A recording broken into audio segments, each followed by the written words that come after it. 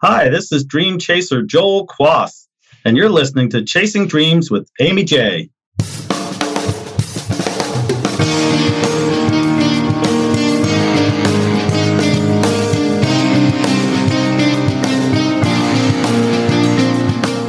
Welcome to Chasing Dreams podcast with Amy J. Amy believes that realizing a life without regrets is achieved by taking chances, chasing your dreams, making moves, and overcoming your doubts.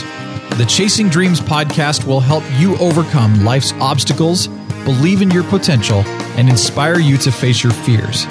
And now here's the woman who is passionately pursuing her dreams, Amy J. Hey Dream Chasers, this is Amy J, and thank you so much for tuning in to episode 152 of Chasing Dreams. I hope you guys enjoyed the fruits of our labor in the last episode, 151.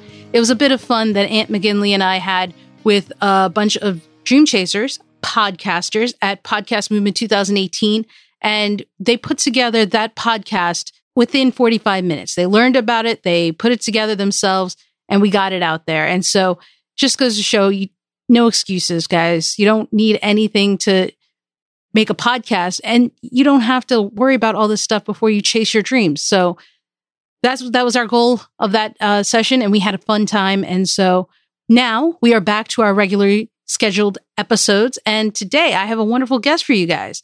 But before that, this episode is sponsored by our Patreon campaign supporters. Thanks to all of you for your generous support. It means the world to me. For more information on our Patreon campaign, and or if you'd like to donate $1 a month to help keep the show going, you can learn more at amyj21.com/Patreon. Guys, I want you to meet Joel Quass. With 35 years in management, Joel, who has a CIP, CPRW, a GCDF, earned his first professional human resource credential in 2012. His business, 6 Second Resumes, crafts targeted resumes and cover letters. Joel teaches interview skills and facilitates career development through his coaching programs. A guest on radio stations nationwide, Joel has authored 2 books and shares his knowledge on the hiring process on his 6 Seconds Job podcast. And he's been kind enough to come onto the show and help us understand the mysterious world of resumes and cover letters. And you guys are going to get so much information. So take notes, or you can even check it out afterwards on the show notes page. But for now, here he is. Hey, Joel, welcome to the show. Thank you so much for taking time out. Amy, thank you for having me. Now, you have an interesting background. And I say interesting because oftentimes a lot of the guests I have aren't talking about resumes, aren't talking about careers. We have had Dream Chasers talk about, interviews, the corporate world, but we haven't really focused or touched on resumes, at least not as far as I can remember in 151 episodes. So I'm excited to have you on because I think resumes are confusing as all get out. And they're changing too, which makes it even harder for the average person to understand, especially if they've been out of the job market for a while. What is a resume? Let's start with that. Well, a resume is really a marketing tool. It really is an opportunity for you as a person that wants to work for a specific company to advertise, to tell that company why they should hire you above everybody else. It really, and a lot of things, I've written blog posts in the past, and I've talked to people one-on-one. And one of the things that I find is that a lot of people don't understand that it's not about them. They may need the job, but the employer that they're going to visit doesn't care whether this will be 2 bus stops closer, or it'll make it easier for them to pick up their kids in the afternoon, or they'll make more money. They want to hire somebody who's going to take care of their business. They have a problem. That's why they're hiring. Somebody quit, they're expanding. They need somebody who's an expert in this particular area, and that's what their focus is. In that sense, and that's why the resume is so powerful, because it becomes a marketing tool that allows you to convey to the reader why you are in sync with the company and why your values match theirs and why your focus matches theirs, and it shows specifically how you can solve their problem. So are you finding that that's like one of the biggest misconceptions that people have? They think it's about them when they should be changing the perspective and writing it for the job they're applying for? Well, they don't really. Unfortunately, we don't teach this in school, and even at the college level, there's not a whole lot of emphasis on this. Yes, there are career centers, and there are. I mean, now with the internet, you can get a template for just about any resume for any field, and people have landed jobs with those. But what the element that they miss is how it's perceived by the person reading it. And one of the reasons why my business is called 6-Second Resumes is because there was a study done by the Ladders, and they talked to and put electrodes actually on the heads of recruiters and HR professionals and handed them stacks of resumes and had them read them. And what they found was that the eyes went back and forth on the top third of the page and then kind of scanned down a little bit further occasionally. And in 6 seconds, they had an idea whether this was worth looking at further or whether they tossed it in the pile and went on to the next one.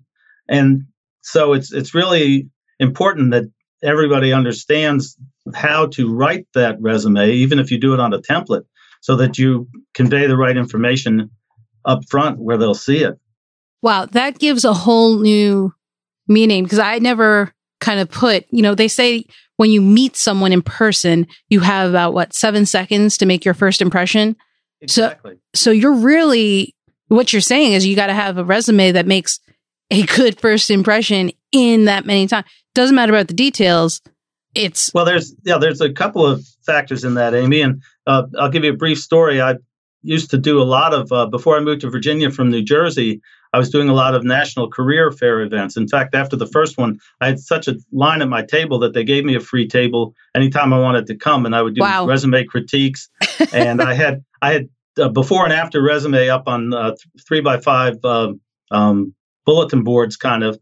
And I had a young lady come up to me, and I was showing her the resume and said, this woman is award winning. So I focused on that and put it up in the top left corner where people would see it right away.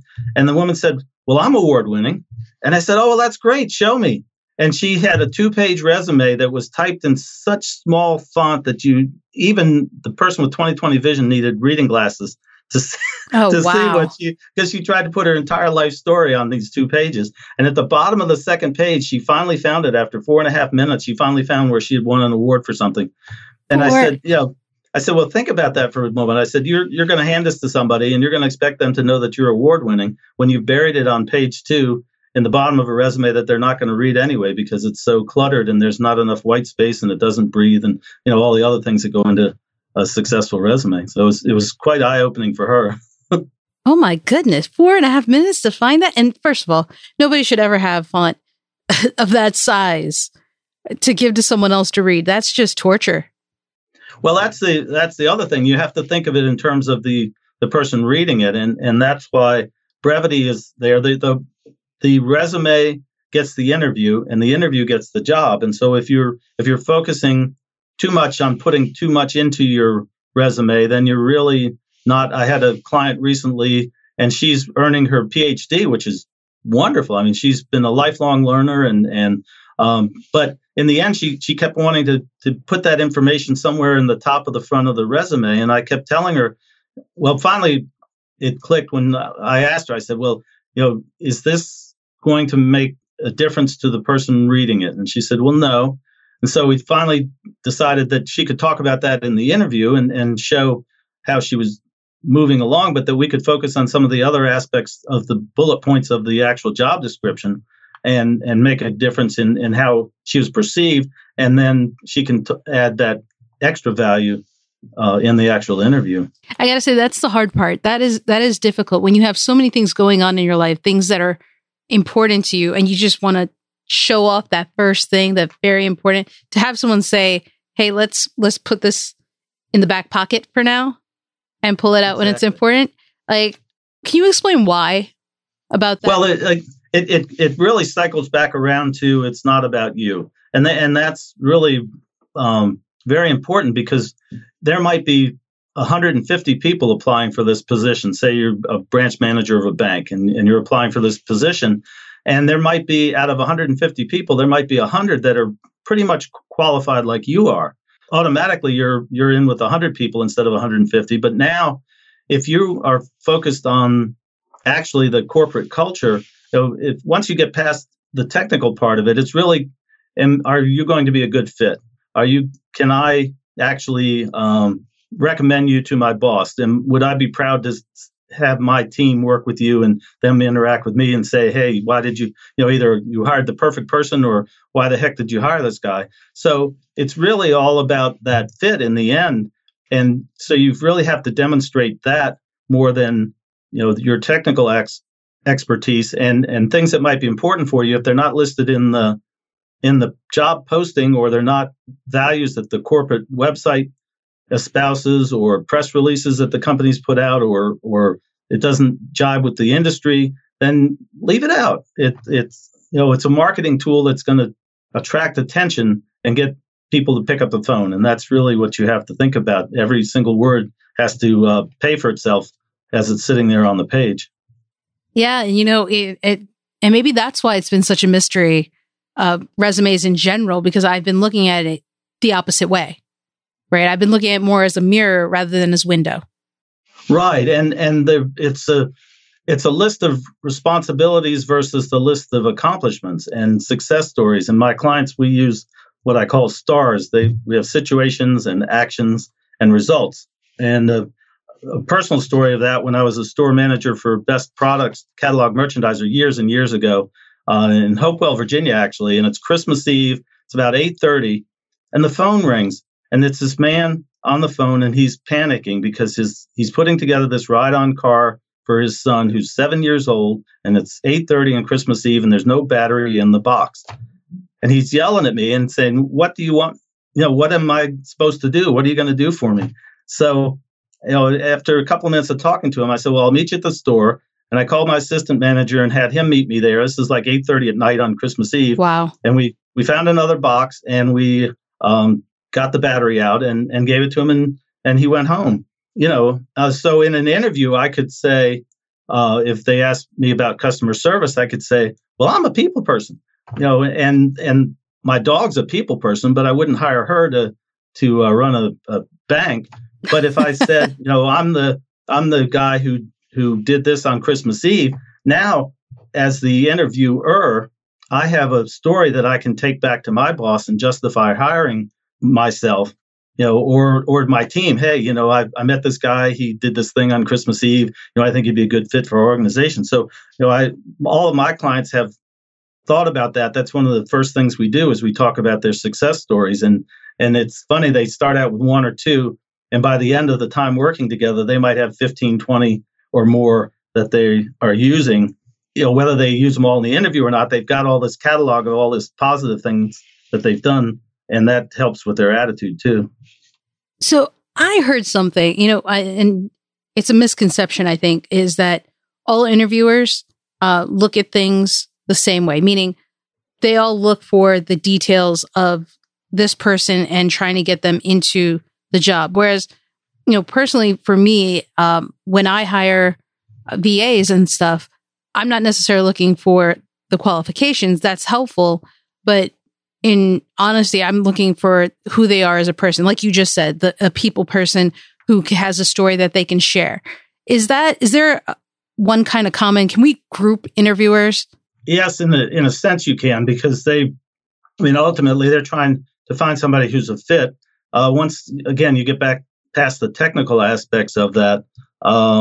You've got people who do the work, but now can I work with you, and can I see myself, being side by side with you when the stuff hits the fan.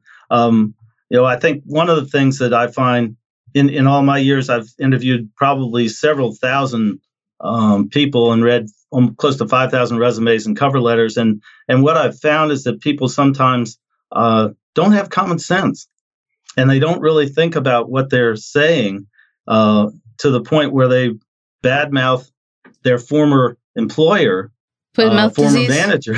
Yeah, exactly. And all I can do after that is sit there and thinking, well, I wonder when he's going to or she's going to start thinking that about me and bad-mouthing me. So, the interview is pretty much over at that point. And there's just not a lot of common sense. I can teach somebody to sell diamonds or drive a forklift or be an investment broker, but you can't teach people common sense, unfortunately, it seems like. And So that's, as you were saying, in how you look at interviewing, I think one of the things, common sense and that ability to get along are two keys. The sad part is that some of the people you might interview with don't really have a lot of experience in interviews, depending on the company, a lot of small, mid-sized businesses. So I also encourage my clients to make sure that they have a plan, and we've mapped it out ahead of time, what they want to get across, what skills that they feel would solve the problem of the person that they're interviewing with, and then have questions for the person that's doing the interviewing too. So that can be really embarrassing. You get to the end of the interview, and it seems like it's going pretty well, and you say, "Well, do you have any questions?" And they say, "No, you really covered it."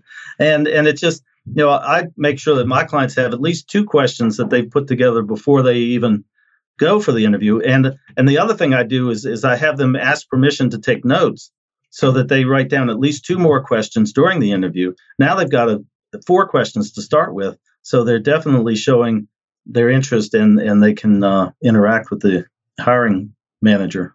So I do have more questions about resumes, but since you brought up interviews and common sense, so if a question comes up, right, and they haven't had a positive experience at their last place, I agree, should not badmouth. However, does that mean they shouldn't talk about it? Is there a tactful way to do it? Like, what do you do in that situation? I typically talk about those as kind of red flags. Ideally, you would know ahead of time if there were situations like that where there might be a question. Maybe you were out of the workforce for a while because of something. You were taking care of an ailing aunt, or whatever the situation was. There's some things in people's resumes that are going to potentially be problems for them to answer, or they're uncomfortable with how they the question, or confused about what to say. So my clients and I talk about these, what we call red flags, ahead of time, and basically you can address whatever the issue is and then turn it right back around to and can you tell me more about this part of the job, or how you landed this, or what you did to achieve this, or can you tell me the measure of success in the first 90 days, how you would measure that for this position, and answer it clearly and confidently, but then roll right back around to focus on the interview and just not dwell on it. So that's a good point, the dwelling part, because I think what you're saying is answer the question tactfully, but then keep moving forward so it's not a red flag for them.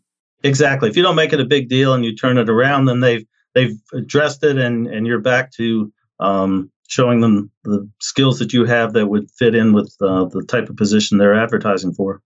So you get all these resumes, going back to that, and you talked about 150 applicants who are having resumes. How do you stand out amongst that? I mean, aside from the fact that you skill-wise, right? How do you stand out amongst 150 and sometimes more, depending on what you're applying for, right? Well, there's a number of different things. The standard resume, the traditional format that you read about in publications that are 50, 60 years old, that doesn't happen so much anymore. It might be more formal in certain industries, but the reverse of it is you don't want to have fluorescent pink paper and crazy highlights on the edges of the resume, because most likely it's going to be an ATS upload anyway. But the key to standing out is really capitalizing on that top third of the first page and putting all your value information right there where it's going to be seen. And the way you do that is I call it exploding the job description. But one of the things I do is I take, and I have my clients take the job posting, you click the link and you print it out, and you just look at it, and okay, it says you need 5 years of this type of experience, or an education level of this, or this type of skill, or would prefer to have this and this. And then we just work with that and make sure that the resume, it's like giving the interviewer the answers to the test, or giving them a way to see you fitting in very easily. As they read it, they can say, okay, well, I need somebody with 5 years of management experience, and this person has 7. I need somebody with an MBA, and this person has one, and an advanced degree in this. I see I need somebody who has this type of skill, and they have that, plus they have this. So very easily they're seeing you as the person who could best do the job. Yeah, that's very important. I mean, because since we're talking about the whole experience, when you go into an interview, and you're amongst that, right? And you just spoke about how you can stand out. Is there any truth to nepotism? Well, there's always going to be some jobs are advertised only because by law they have to be, and the person that's going to fill the job is already in place, so to speak, and they know who it's going to be, and then people moving up within an organization. There's a lot of politics and a lot of he knows, she knows, this person knows that person kind of thing.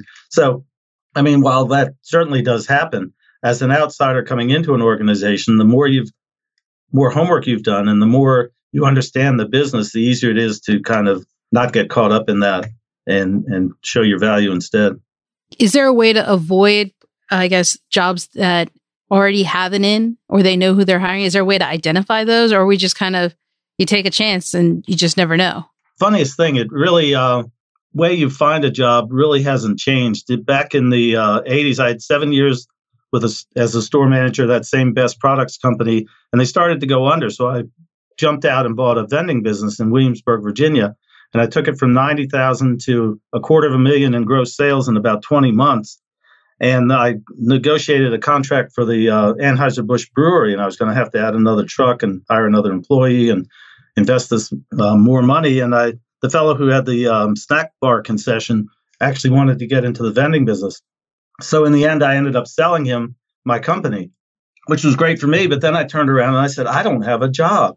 And I have, I have, put yourself in that. Yeah, it was. I have a mortgage. I have a wife. I have 3 small children that are like 3, 5, and 7, and I need a job. And so that was my first real experience of being able to do something about that. I mean, there was never, from day one, there was never any doubt in my mind that I was going to get a job. It was just what job and how long. And back then it was the Sunday paper, and I used 3x5 cards to track my progress and put notes on, and the regular telephone and all of that. But in the end, I didn't let myself get too high or too low. And I think a lot of people, their attitude about the whole process causes them a lot of consternation, and there's a lot of fear associated with that. And I just said, I'm going to do this, and it's going to be great. And I had that attitude throughout. In the end, I had 5 offers in about 8.5 weeks, 3 of which I considered at the same time.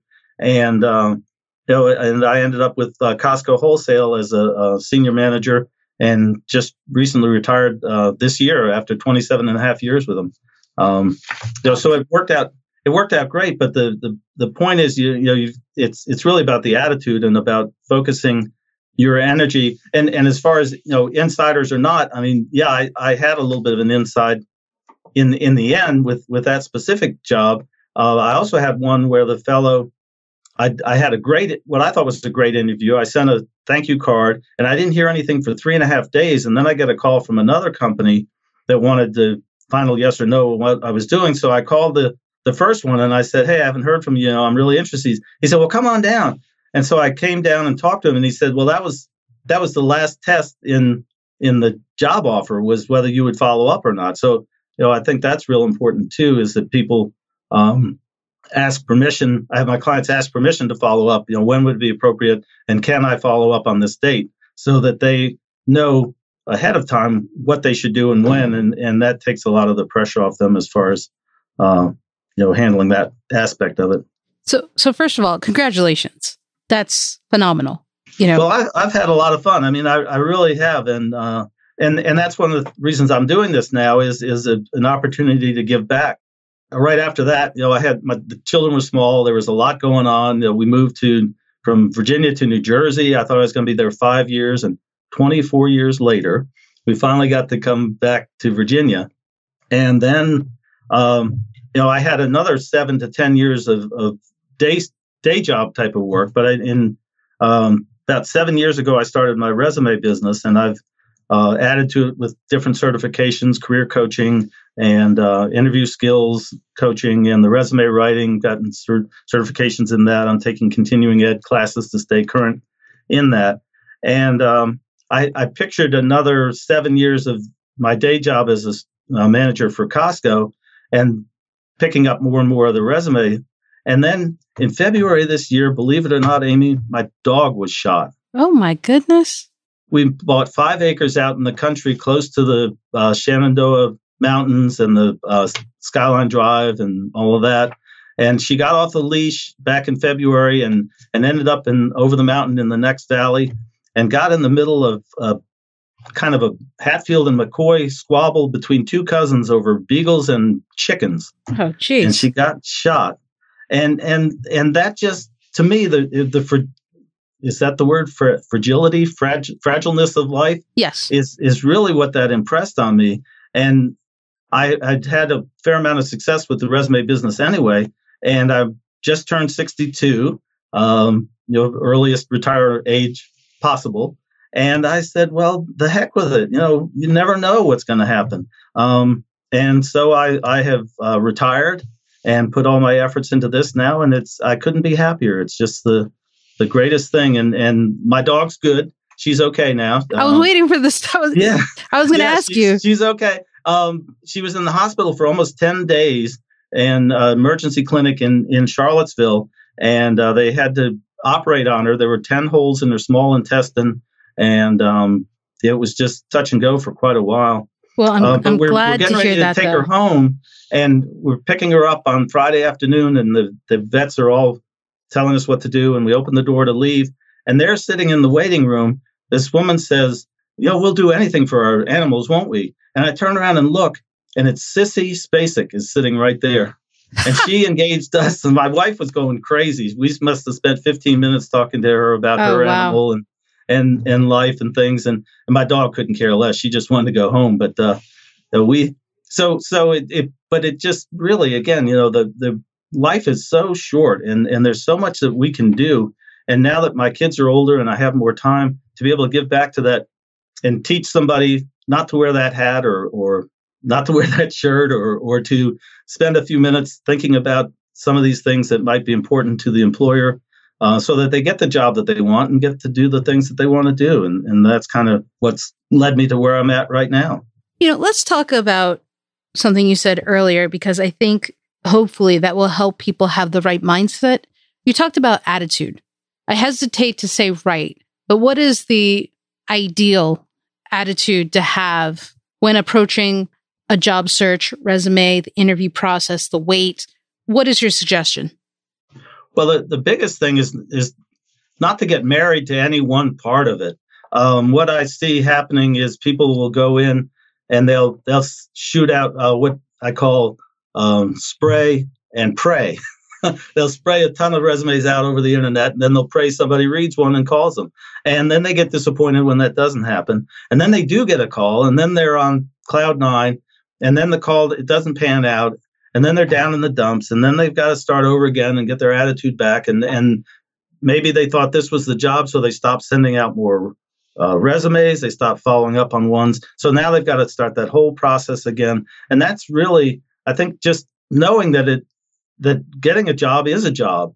And again, I think one of the tools that my clients I share with them is an actual 6-second action plan, and we fill it out. There's really 12 ways to land a job.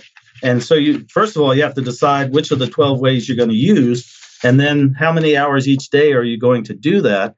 And on top of that, how much time are you going to give yourself, your personal life, your family, your friends, and so that you're not always feeling like you should be doing something other than what you're doing. If you have and most people don't have a written plan. When they come to me for a resume, they're really, they're thinking they're, halfway to their new job, and they really haven't thought about the first two things, which is the attitude we're talking about and the, overcoming that fear and just controlling it. And then second, they don't have a plan. They have a kind of a vague idea of what they'd like. I mean, their plan is, I want a job, any job now, as opposed to, I'd like to be a conductor on Amtrak on the Northeast Rail line within 6 months and live in Maryland. I mean, the closer you can get to that, the easier it is to find that job.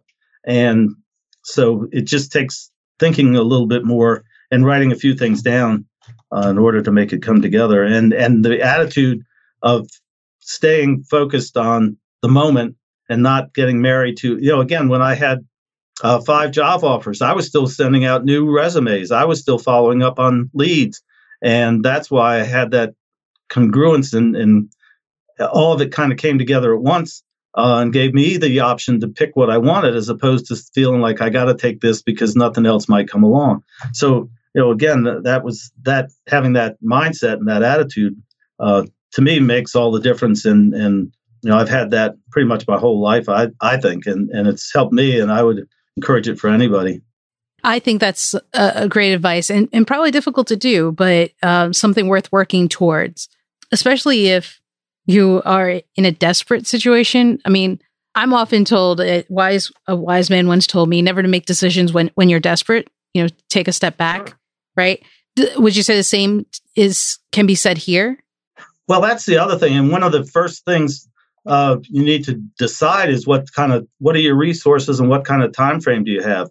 If you only have 2 months worth of savings and, you don't even own a computer and, there's all these limitations on what you can do, then maybe, and you want to be a brain surgeon, maybe you need to, and you've never taken a medical course, maybe, you need to rethink that a little bit, or a lot of times I'll work with clients who are under some constraints, and we'll build a stair-step kind of plan to get to where they want to be. LinkedIn is a great resource for that sort of thing, because you can peruse people's profiles and see how they got. If they were a property manager, how did they get to be a property manager? They did this job and this job. And if you look at 5 or 10 profiles, you'll see that they all kind of share those same attributes. So maybe you can't be the property manager in this city that you want to be right now, but you could be this type of a employee right now and learn the skills that it would take to move to that job, and know that in 6 months or 2 years you'll have that. And that's another way to kind of get around that frustration and have a plan in mind to get where you need to be. And so in the interim, you'll have that income. Another way would be maybe part-time work. Will lead to full-time, will lead to something else. Those are some great alternate suggestions. And honestly, I don't think people think about that. They're so focused on the final goal, the final prize, that they don't realize, hey, maybe I need to take the longer route to get there. Exactly. And that's not always easy. And there have been steps in my career, and I'm sure with most people, where they've taken a step back. With Best Products, I started out, I went right through within a year. I was hired as a sporting goods manager. And 2 weeks later, the district manager came by for a visit, and I introduced myself for the first time. He said, "Well, where do you see yourself in a year?" And I said, "Well, in a year, I'm going to have your job." And it was funny because a year later, we're sitting in a restaurant in Hopewell, and he's offering me the store manager's position. And he reminded me about that. And he said, "Well, in a year, you almost got my job." He said, "You got pretty darn close.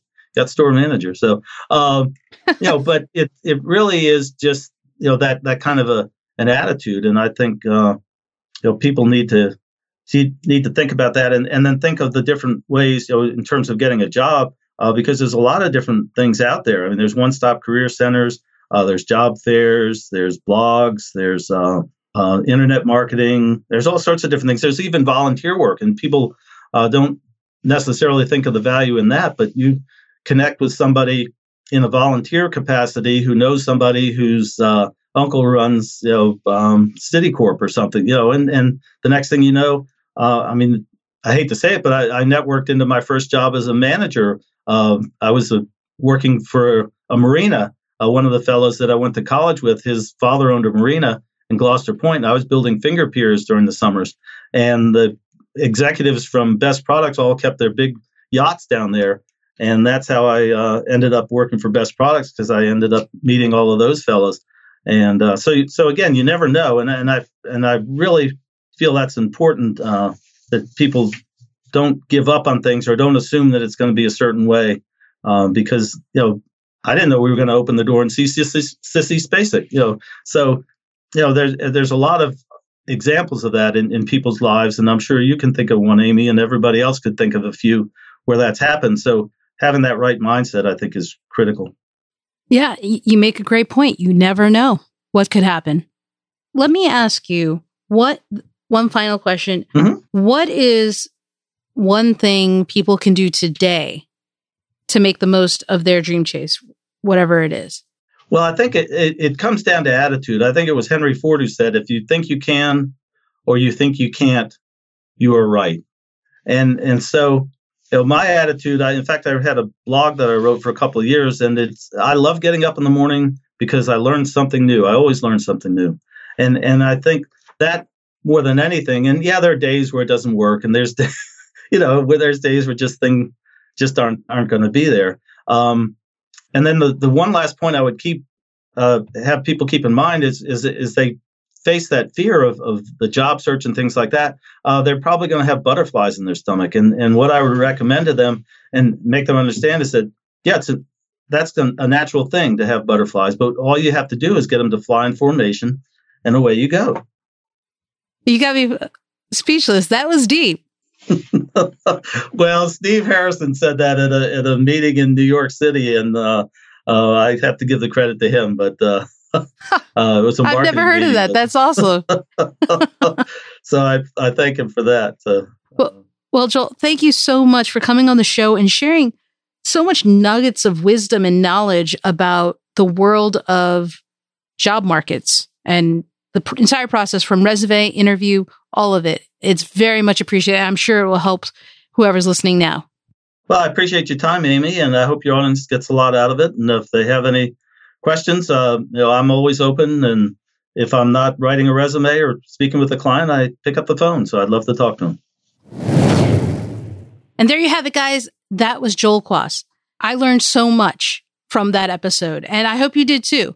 You guys can catch up with the episode by re-listening to it or finding all of the links and notes we mentioned on the show notes page over at amyj21.com/episode 152. That's episode 152. All right, Dream Chasers, until next time, keep chasing. Thank you so much for listening to Chasing Dreams. Amy would love to connect with you and hear all about your pursuit of chasing your dreams. Connect with her on Facebook, Twitter, or Instagram via @ChasingDreamsHQ. Or you can find Amy on Twitter @AmyJ21. That's AIMEEJ21. Be sure to visit headquarters over at ChasingDreamsHQ.com for more inspiration, motivation, and resources to help with your own dream chase. We hope you'll join Amy next week, and until then, keep chasing.